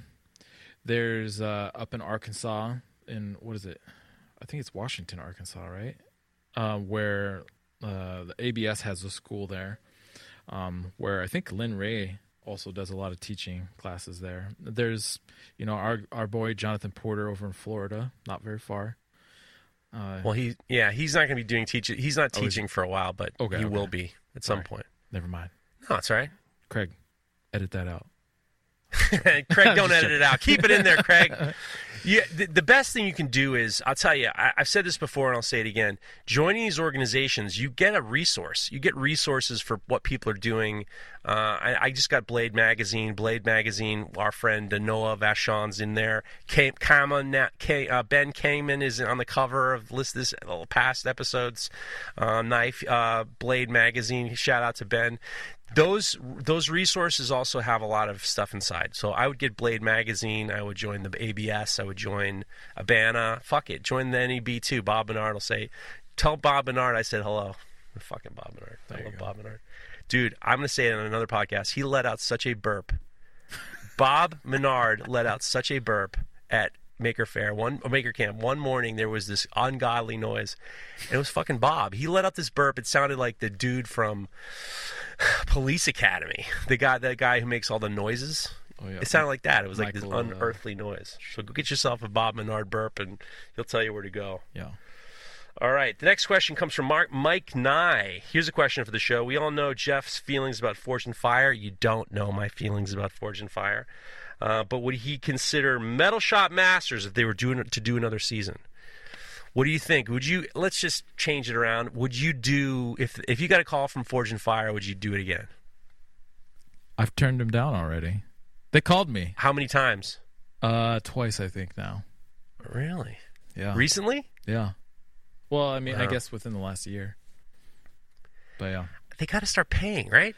Yeah, I mean, that's the thing. That's the hard part is, you take the time to do these things, and that's time you're not in the shop working and making money and paying bills and all that, especially if you're doing this as a business. It's pretty rough, and they don't offer any compensation. And so that was the last time I talked to them. I was like, listen, I can't afford to just do this. And I know you guys have the money to compensate because almost every show compensates the competitors for coming and taking the time to make this dog and pony show. And they're like, oh, we don't really do that. And I'm like, yeah, I know. I've been on there twice already, and it sucks. So I'm lucky I won the second time, but it sucks even if you get kicked out in the first round and you've taken the time, even a few days, It sucks less if you get kicked out in the first round, because if you DM me, I have a list of places to go in New York. I have given the underground stuck in Stanford. I don't know what to do. Tour guide. I've given the tour guide away to 8 contestants. Right. 8 contestants. It may be or maybe not. This might be theater of the mind. I'm telling you, it's true. It might not be though. I think I would not be on Metal Shop Masters for a couple of reasons. One is really? I don't. Here's if they were to pay me, I was talking to Leah Arapach about it for a long time. I don't believe I could win because I don't do these monstrous sculptures. Like I don't do a lot of the stuff that they're looking for, the monstrous stuff, like big stuff. Yeah. Giant form. Like they want giant stuff. Right. Like I would probably have a hard time with that. Yeah. And they don't let you, there's no forging at all. So like the forging is like they'll give you like a sandbag and a fucking planishing hammer. Like there's no forging. Leah was saying there's like no forges, no anvils. It was just all like metal shop stuff. If they wanted me to be a judge, if they wanted to pay me to be a judge, I'd be a judge. They're going to pay me. I would be a judge. I think I would be a great judge on that show. I'm not putting it out there, but I'm putting it out there. And funny enough, Leah and I always kind of text back and forth. By the way, Leah Arapach is the greatest. We hung out at Maker Camp. She's fantastic. Her husband Frank is fantastic. They're just terrific. They're better than you think they are. You think they're going to be great, and then you meet them in person, they're better. So what I was going to say is, what was I saying? The problem is they don't pay. Right. They don't pay. But I got a message from her saying that Seth Rogen. I guess the big problem on Metal Shop Masters is people have been bitching about the judging, which is true. Yeah. The judging was, the judges listen to Full Blast podcast. They don't listen to Knife Talk. I'm not too worried. But the judging wasn't great. Fine. Seth Rogen Seth Rogen, famous Seth Rogen, says on Twitter, I was just watching Metal Shop Masters. Man, those judges suck. I was thinking, oh my God, I was one of the fucking judges, and I was on Twitter, and fucking I was getting roasted by Seth Rogen. I don't know if I'd be able to handle it. Sure. So the answer is pay me, and all my pain goes away. So that's the answer to that. And in regards to Forged in Fire, I wouldn't be able to win, and I wouldn't be able to win, and like Mareko says, it's just like there's no money. I mean, it's just like I don't need speculation. If I wanted speculation, I was 19 years old. I'll take all the speculation I can get. Sure. Okay. Should I take another one? Yeah, hit it. Yeah, all right. Dylan Myrick says, I need longer drill bits because I seem to always have to burn in the last little bit of my tang. The question is, will the leftover ash inside the handle make for a weak bond using epoxy? I don't understand how there's leftover ash in the bottom of the handle. You mean maybe? Well, I think that he's saying if he burns it in, like isn't there charred? like char inside? Char, I guess, yeah. I'll tell you how you skip this issue. You go to a real hardware store, and you can buy a 1/4-inch drill bit, just a standard like high-speed steel drill bit that's 6 inches long. You just get one of those damn things. That's all you gotta do. Don't burn, especially into any kind of stabilized material. Don't burn into those handles. It's horrible, and it smells. Do you like think death. it's bad ultimately to burn into handles? I think that is especially a resin, whatever, a stabilized piece of material. That is not what you want to be introducing, that kind of high heat to handle material. Maybe if it's not stabilized, if you're trying to do more of a traditional style, but if it's just I can't get to the bottom of the tang slot, get a longer drill bit. They're cheap. And I bought one like 2 years ago. I love it. I hardly ever use it because it's dedicated only for drilling tang slots, and that's it. And it's great. So just spend the money. Don't be lazy. You can probably find that on Amazon, honestly, or McMaster Car. You can probably get any size. Actually, just to let you know, if you're in the United States, if you need letter bits, I've been getting letter bits lately, so I can oversize to put the dowels in. Letter bits are just a hair over, so you can machine in dowels. Yeah. McMaster Car has all those, so go get yourself a drill bit. Yeah, stop playing. I always get afraid that with the burning of the handles, and I might be wrong, but I'm always afraid I'm just going to end up splitting the wood. 100%. I just don't. I have no faith in myself. Gorilla hands. Gorilla finesse. Gorilla finesse. You got that gorilla grip. finesse. That's what I hear. That's it. Gorilla grip. Okay, here's a good one for you. Apex Knife says, hey guys, this may be a really elementary question, but here it goes.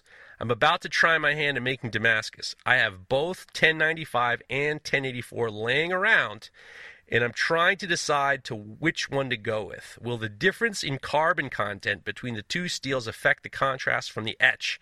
Will 1095 have more contrast than 1084? Thanks, guys. That's all you, man. Okay. I hope that he's picking between the two to then combine with 15 and 20. It's not 100% clear here, but I'm going to make that assumption. So I'm going to assume that he's got 15 and 20 in the mix, which is going to end up being kind of the silver portion of the high contrast etch. Now, I actually had a conversation with somebody the other day, just recently, about carbon content, and they were surprised at how dark. Like, I think they had a mixture of 1020, like this is low carbon content, almost mild steel, basically, 10 series steel, and 52100, and the 52100 etched lighter, like a lighter gray, charcoal gray color, and then the 1020 etched super dark, like pitch black. And he's like, what's going on? Obviously the 52100 has higher carbon content, and so the carbon does play a role a little bit, but what plays a much stronger role is the manganese content of the steel. And if you look at 52100 versus 1020, 1020 has like twice as much manganese content as 52100, and that's why it's etching super black, and the 52100 is only like a charcoal color. And so now when it comes to 1084 and 1095 and any of the 10 series, and actually honestly, unless it's a like a CPM steel, or I guess a particle metallurgy steel, most other steels have kind of a range that the various elements, like the carbon content, varies between, a certain range and so on, and all the other alloying elements. 1084 can have a ton more manganese, or it can have just as little or less manganese as 1095.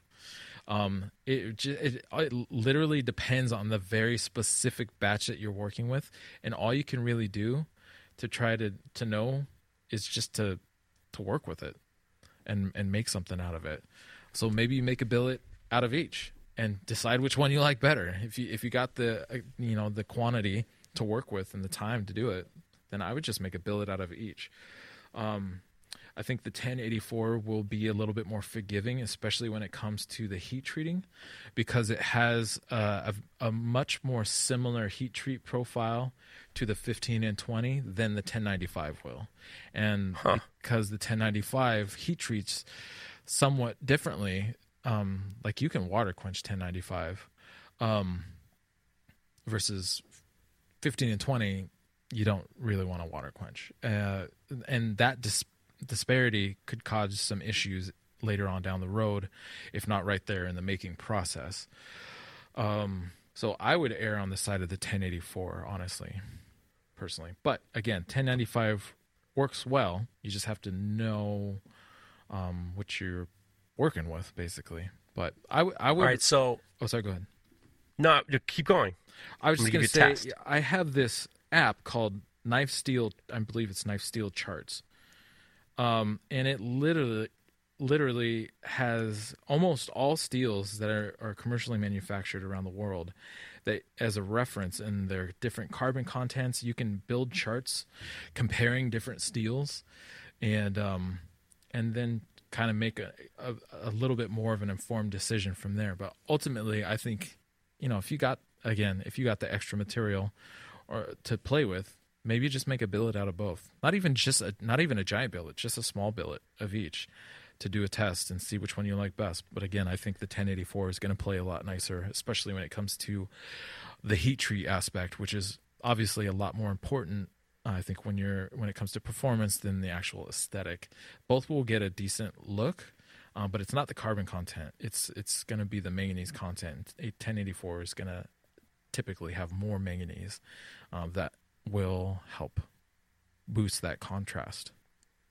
If you had two billets of Damascus, both made the same, one was 1095, one was 1084, both 15 and 20. Yeah. Could you tell the difference with just looking at them? If it was only a ferric etch, I think so. Really? Yeah, but if it was a coffee etch, it would be a little bit more difficult to tell. What would be the difference after pulling it just the ferric etch? What would you notice would be the difference? The 1095 will have more of a gray, like a dark gray, but the 1084 will be, if things go smooth, should be basically jet black. Huh. And I have a knife that has a combination of 1095 and 1084 as the core material, because I just built it up to add to the patterning that's happening in the dark. And you can actually, and it's been, I'm trying to think if I coffee etched it or not. I think I did actually coffee etch it, and you can still see, even between the two combined together as solid black, you can see the difference. And the 1084 is definitely darker. They're similar, but the 1084 is definitely darker. There you go. And if you're making Damascus, whether it's 1095 or 1084, you're going to have to sand it to make it look nice in order to get it in that ferric chloride and make it look nice. So who are you going to use? Indasa USA. That's who you're going to use. You can go to TexasFarrierSupply.com. You're going to put in promo code Knife Talk 10, you can get 10% off your entire order of all your Endasa Rhino Wet. I love Rhino Wet. It is the best. And I just wanted to read you a nice message we got from one of the listeners. William McKinley went to send me a nice email. I hope if you're listening, Texas Ferry Supply, this was meant for you, but I'm reading it, so that's the way it is. Hey, guys. This is William McKinley. Hey, guys. I worked over for a while, and I haven't worked on knives or smithing, so I'm behind on the podcast. I made a trip to Dallas and Houston, and I'm using some of the drive time to catch up on the show. And I got to say, y'all sponsors, Texas Ferry Supply, is staffed with great people. I went out to the shop today, a 1-hour drive, and I was greeted with a warm welcome and conversation. I mentioned the show and how it reminds me that since I moved from Houston to Dallas-Fort Worth, I could go to the store, and man, they hooked me up with great swag from some knife makers and blacksmithing groups in the area. So they're very well aware, back to the guy who was looking for, there are knife makers and blacksmithing groups in the area, and they gave me the Knife Talk podcast discount, gave me 2 extra Scotch-Brite belts for free. Great guys and gal there. I'm going to use your advice and get some Endasa Rhino Wet sandpaper. Evan and the guys at Texas Ferry Supply will take care of you. They're great guys. And go get yourself some Rhino Wet there or your other blacksmithing supply stuff. Get some other things there. They're good dudes and glad they're sponsors of us. What would you like to do, my man? We got questions, we got dilemmas, and we'll wrap this motherfucker up. Yeah, let's do. I'm sorry, I totally drew a huge blank. Let's do dilemmas. Let's do a couple more. Okay, couple more dilemmas. Okay.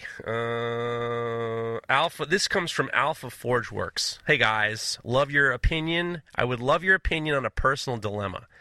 I'm retiring from the Air Force after 24 years in March. I still have my GI Bill for school, and I would love to take advantage of it while also making knives. What program should I get into? Some type of art program, a culinary program. I love to cook, but I don't plan to do it professionally. I just want to get better and cook like a chef, metalworking, or business.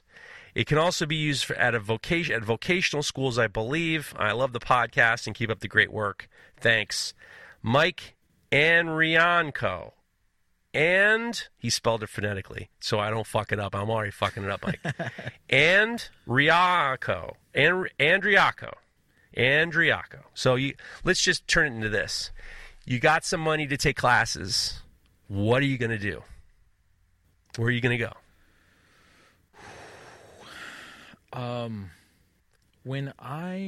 I took a class at the New England School of Metalwork, and there was a kid there who had been in the Marines or in the Army. I know either of those would hate getting mistaken for the other.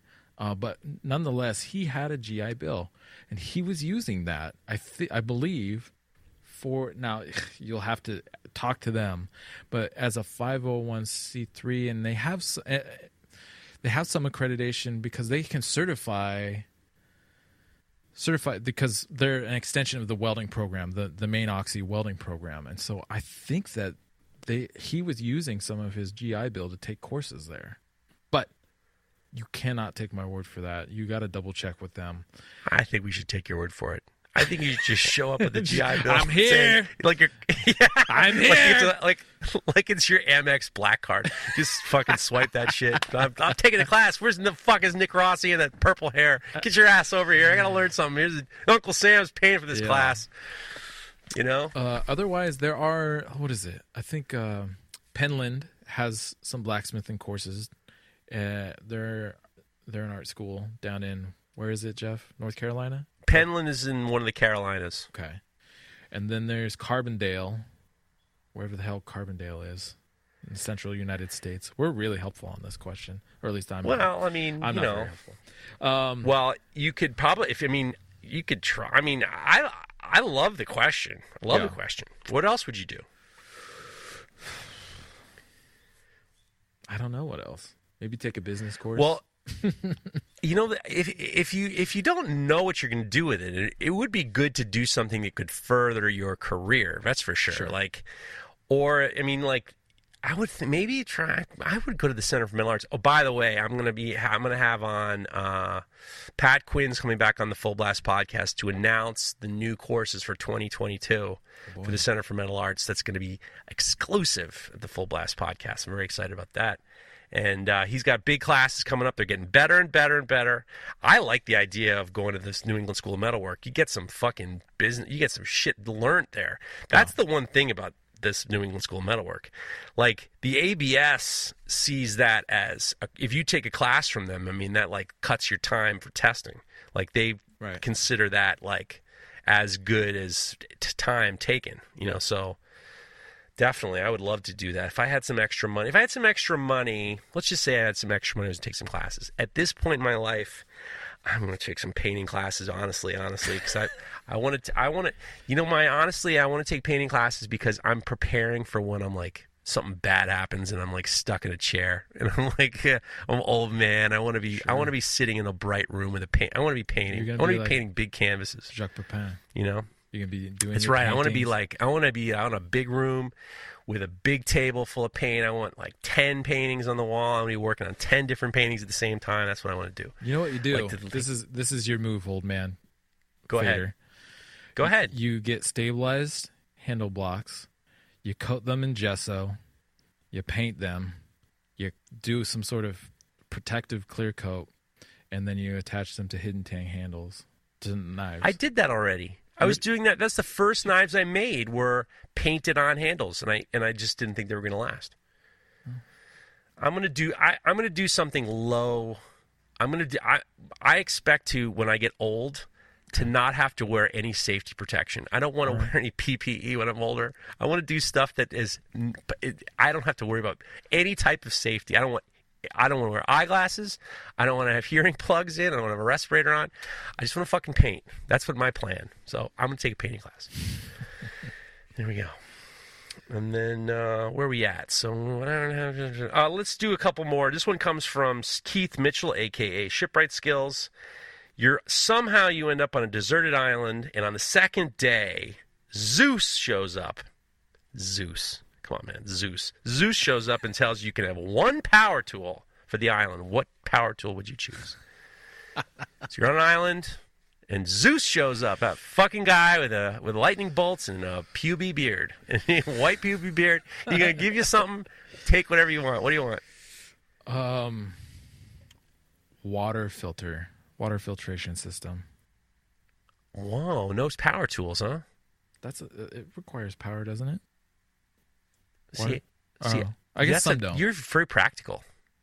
Listen, you're not going to survive very long if you can't drink the fucking water.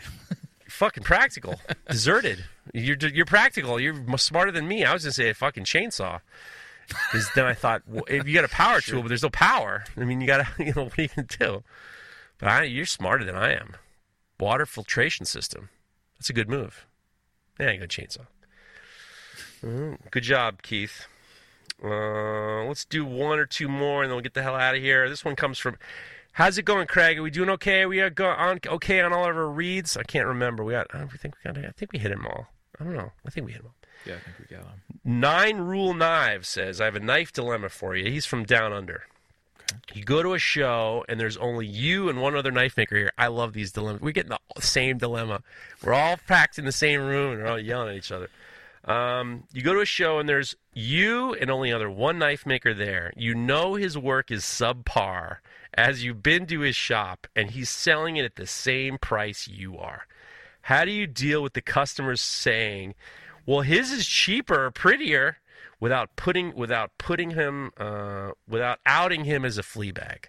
So, like, how do you deal with, like, the fact that this guy is making flea bag shit, and you got to deal with it, and people are saying, well, why are his more cheaper than yours? What do you do? I think you got to give people a better reason to want to buy your stuff than the price. I think that's what you need to do. Yeah, don't compare. The comparing is the problematic. I think that when it's back to your dude who was just like, explain to me, when you gotta like, when all of a sudden you're like on the chopping block and you have to do all this stuff, it's like, you're not for me. We don't have to We don't have to go through all this. Just window shop. Just fuck off. Yeah. You know? I don't think I would ever do a knife show just because I just don't. All these scenarios that everyone's sending us, most of them happened. Like I usually follow up with, "Does this happen to you?" And they're usually like, "Yeah." So I'm just like, I'm not gonna I don't want to be involved with that. I'm gonna just show up and keep my mouth shut. I think a lot of these scenarios are endemic of just personal insecurity. Like, if you are self-confident in your own work, then who gives a fuck what other people are charging, you know? Yeah, that's a good point. But I think, people are petty. Yeah, sure. People are petty. I don't mind being a little petty once in a while, just a little bit. And then let's finish up on this one. This one comes from DMT Shenanigans. DTM Shenanigans. DTM Shenanigans. You've been listening to too much Joe Rogan. Yeah, Joe Rogan. Dude, shout out to Joe Rogan for hooking up. He's wearing the Montana Knife Company I saw shit. That. They're all those guys. Dana White, all those guys are. Josh is like, I mean, you can't make it up. He is blowing up. Fucking good, man. So DT, and deservedly so. I sent a message to him. And I said to him, "I'm so happy for you. You deserve it." He goes, "I don't know if I deserve it." I'm like, "Listen, asshole. If I say you deserve it, you deserve it. I mean, what do you mean you don't deserve it? You fucking, what are you, nuts? Shooting deers and stuff and all sorts of making knives. You just can't make them fast enough, those knives." DTM Shenanigans says, we pre-scheduled a bunch of booth space for the rest of the year at an event. So he got let's just imagine that it's like a farmer's market or a stand. Yeah. We pre-scheduled a bunch of booth space for the rest of the year, and we paid the deposits on all of them. About a show every other week. So once every 2 weeks, they do a show. The beginning of September, we had a show there, and we sold the vast majority of all of our products. We've had 3 shows since and 4 more for the rest of the year. My business partner and I have been working almost every night after our day jobs, and it's starting to drain us physically and mentally. We're afraid that our quality will start to suffer. What would you guys do? Would you go to the event with less product? Would you burn the candle at both ends? Would you try to cancel an event? This is a fucking good one. Yeah, what do you do? Because they moved it all in the beginning, and now all of a sudden it's like every week it's like a deluge. Right. I mean, obviously keeping up product quality is the top priority, along with just also not burning yourself out. So I would say if you have to dial back production to make sure that you're keeping the product quality high and you're not burning yourself out, then do that. If that also means canceling a show, maybe that's what that means. I mean, you got to take care of yourself, but you also have to kind of preserve your reputation that you've started to build. And so I think that's going to be key, is finding that balance, and whatever that takes. People are forgiving, but when you start, if you, in regards to they weren't there at the show this week, hopefully we'll see them next week, and maybe they'll be even hungrier to see you next time around. But if you start putting out shitty product, that's not going to bode well, I think. You know what's it's a tough spot. It's a tough spot because they've prepaid for the booth, and then if they bail out, then all the work they've done is like just kind of canceling it all out. It's maybe figure out a way to do like if it's just bomb crazy, you could create like a pre-order list that people could buy on the spot, almost like a gift certificate. And then that way, if you run out, you just let people know, I'm going to be there, we have this amount of knives, and then afterwards we'll give you a ticket for a knife that we haven't made yet. And then at least you might be able to sell some stuff without killing yourself. Yeah. I mean, you're going to have to make it after the fact, but you won't be sitting there with one knife, and then one knife's gone, you have to sit there for the rest of the day. Or you're paying somebody or something like that. Create something that you're able to at least take the money, because it's a drag. I would never do. I hate those commitments because it's part of me was thinking is just what in my mind I would knuckle up and try to work my organization skills to try to to try to fucking persevere. Sure. But at the same time, it's just like it just sounds like it's too much, especially if this is like their after hours job and stuff like outside that. of everything else. Yeah. Well, That's I a guess tough one, dude. The other part of the equation I'd be very curious to know is, if this is just like in my local town here, I think there's somebody puts together a gun show like once a month or something like that. And if it's a $50 table, fuck that. Eat that $50, take a break, and get some good shit made. Yeah. Yeah, I mean, if it's not too bad. Yeah. Like, if it's not too... you're talking like $100. Yeah. Even maybe if it's it's like... $100, what is it really worth to you? Is that extra stress worth it to you? No. Yeah, you might just like... what you could do is you could send a kid. You send a kid and say, here's how we're... if you don't want to actually... I wouldn't want to be there, to be honest with you. My dad used to drag me to those farmers markets, and I hated being there. I hated it. That's why you'll never see me in one of these events, because you have to say the same bullshit to the same people, and they're nodding. Oh, look at this. And they're saying the same stupid jokes, and they're saying, they think that they're the first person. Oh, Federer. Oh, is that like, are you related to Roger Federer? Oh, kind of Federer. Oh, you mean like Darth Vader? Are you going to hear that shit all fucking day? Fuck that. It's not worth it. Oh, all day long. All day long. Good. Clinton Vineyards, my dad's vineyard. Clinton Vineyards, are you related to Bill Clinton? Oh, fuck off. Jesus. Nobody wants it. Oh, you're a knife guy. You're not going to hold me up, are you? I shouldn't be worried, are you? You're like a pirate or something. God, get out of here. I say fuck them. I say just don't even show up. I've had it already. I'm already sick of your customers, man. I can't even handle it. And I think that's it. I think that's a good one to end on. Did we do all the spots? I think we did. We did the combat. We did the even heat. The Craig, did we get them all? If we didn't, Craig, you're going to throw it in right now. Throw it in right now. And then, all right. Well, that was a fun show, guys. Listen to us on Mondays. We're here on Mondays, and we're going to have some fun coming up. And Craig will be back after that, his dramatic plastic surgery. And, we'll find out what happened. And that's it. So follow us on Instagram, Knife Talk Podcast on Instagram. Go follow Mareko. You already do. Everybody does. Go follow me if you want. Go follow Craig if you want. And he don't do anything on Instagram anyway. Wait. Can we do... I want to know what you're looking forward to this next week. Oh, yeah. Up? Well, thank you. Craig, you play some harps? All right, there you go.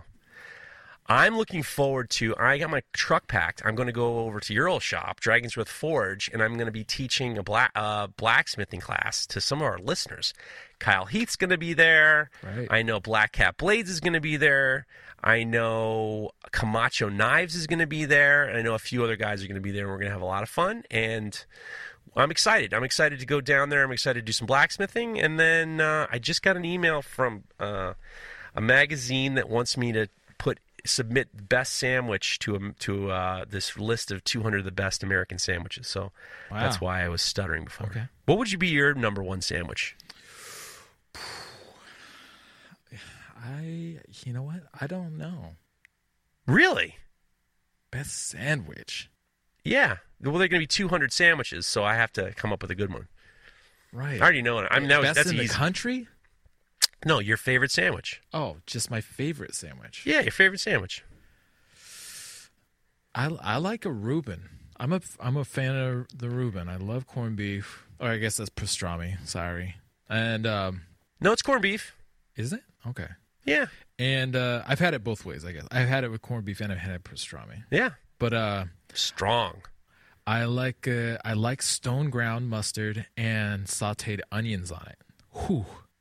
Strong. That's a strong. A Reuben is a strong sandwich. I can't eat that shit anymore, but it's great. Oh, I already know what I'm already gonna say. I'm drooling right now. BEC, bodega sandwich. BEC, bacon, egg, and cheese on a roll with salt, pepper. Yeah, no problem. Yeah, that's it. I mean, that's my number one. However, I'm gonna have to talk to Tony because Tony will probably say. He'll probably say there's a roast pork sandwich in Philly that's better than the cheesesteak. It's a roast pork with broccoli rabe. That's not even the same sandwich. How can you compare them? No, they're different. But there's like, if you're a real Philly guy, and the Philly guys, y'all can, whatever, you know what I'm talking about. There's the cheesesteak, but then the real sandwich, I guess if you go into Reading Market, It's called the roast pork sandwich. It's like roast pork with sautéed broccoli rabe and sharp aged provolone cheese. And that's a big one too. Tony would say that would be the sandwich. That sounds good. Tony ain't here. Yeah, it's great. And tell us about what are you looking forward to this week? I'm just looking forward to getting some knives finished. That's all. Simple. That's it.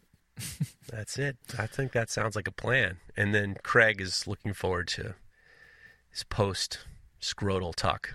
Yeah. I would imagine. Something like that. Right, Craig? Yeah, I'll listen to that. All right, guys.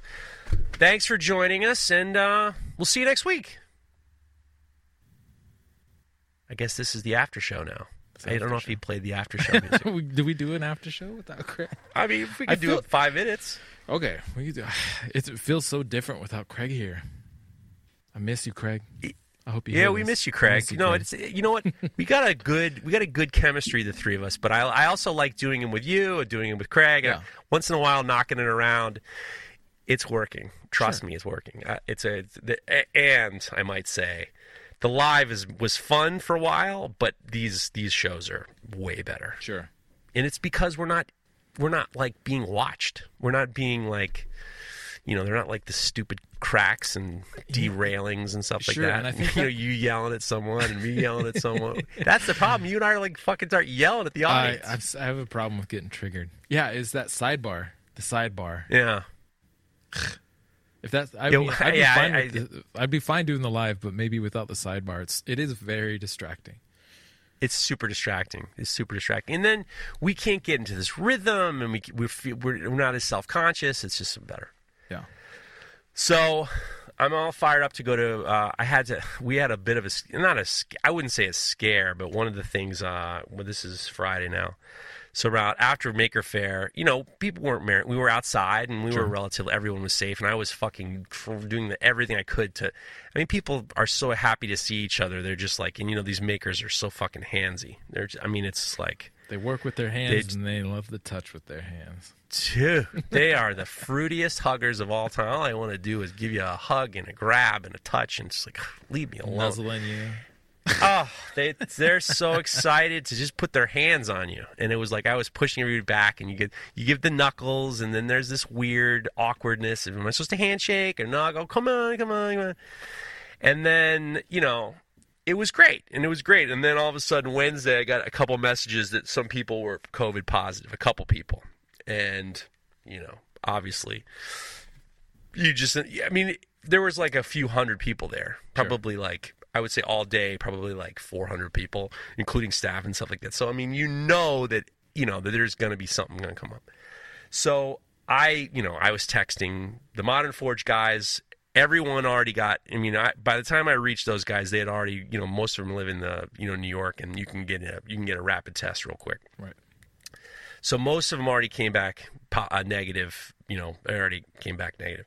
And then I started to, because I was afraid. I was like, I felt great. Everything felt fine. I felt like, I was a little bit congested from before, but I didn't feel sick, and it was a Wednesday, so like last contact was a Sunday.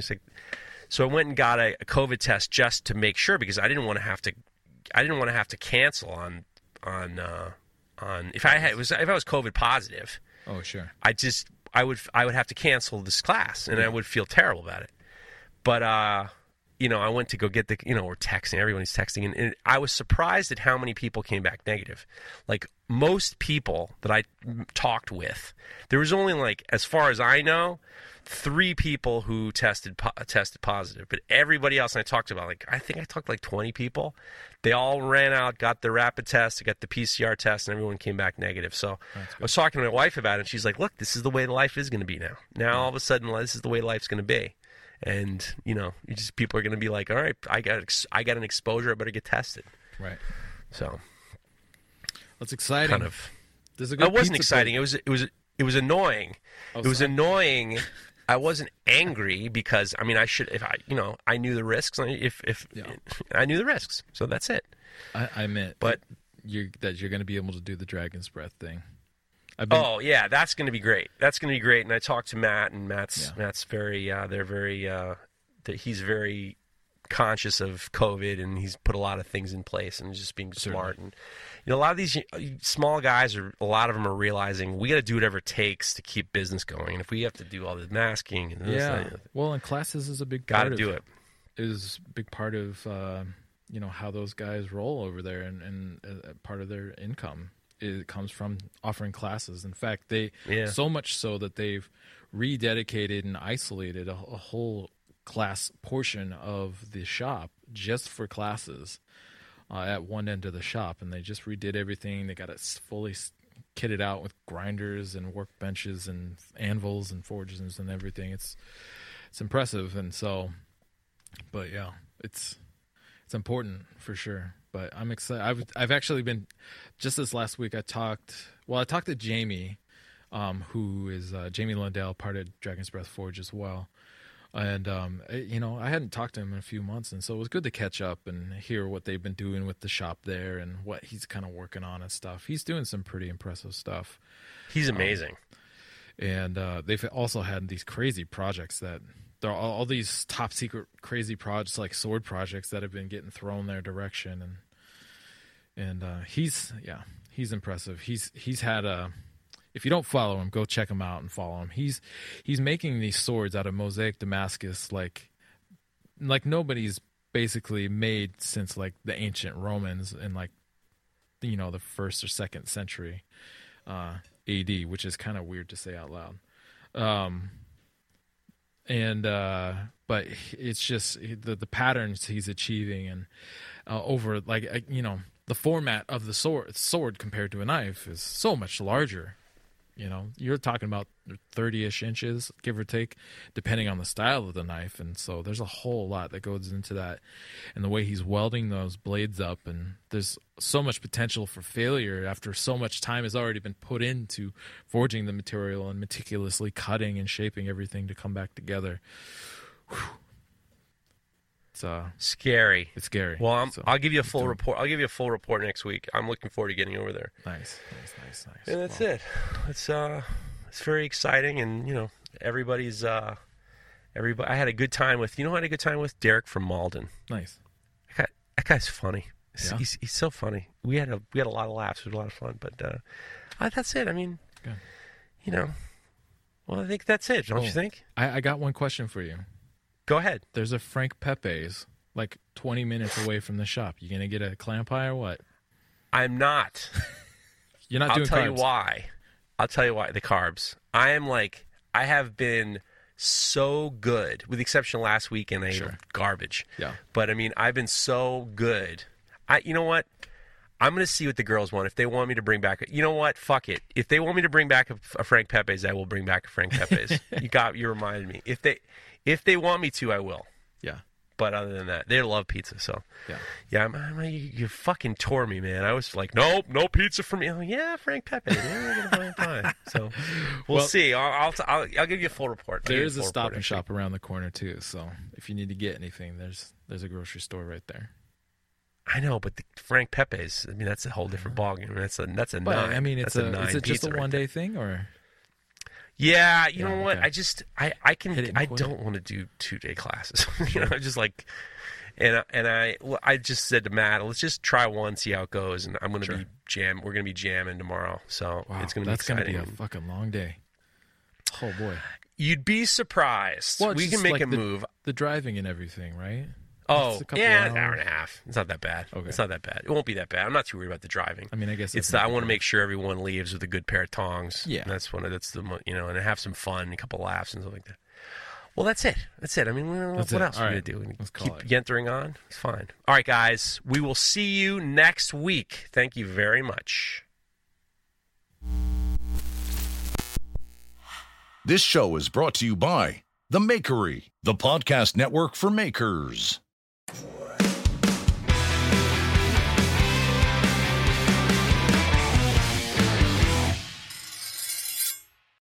say goodbye to your credit card rewards. Greedy corporate mega stores, led by Walmart and Target, are pushing for a law in Congress to take away your hard-earned cash back and travel points to line their pockets. The Durbin-Marshall credit card bill would enact harmful credit card routing mandates that would end credit card rewards as we know it. If you love your credit card rewards, tell your lawmakers, hands off my rewards. Tell them to oppose the Durbin-Marshall credit card bill.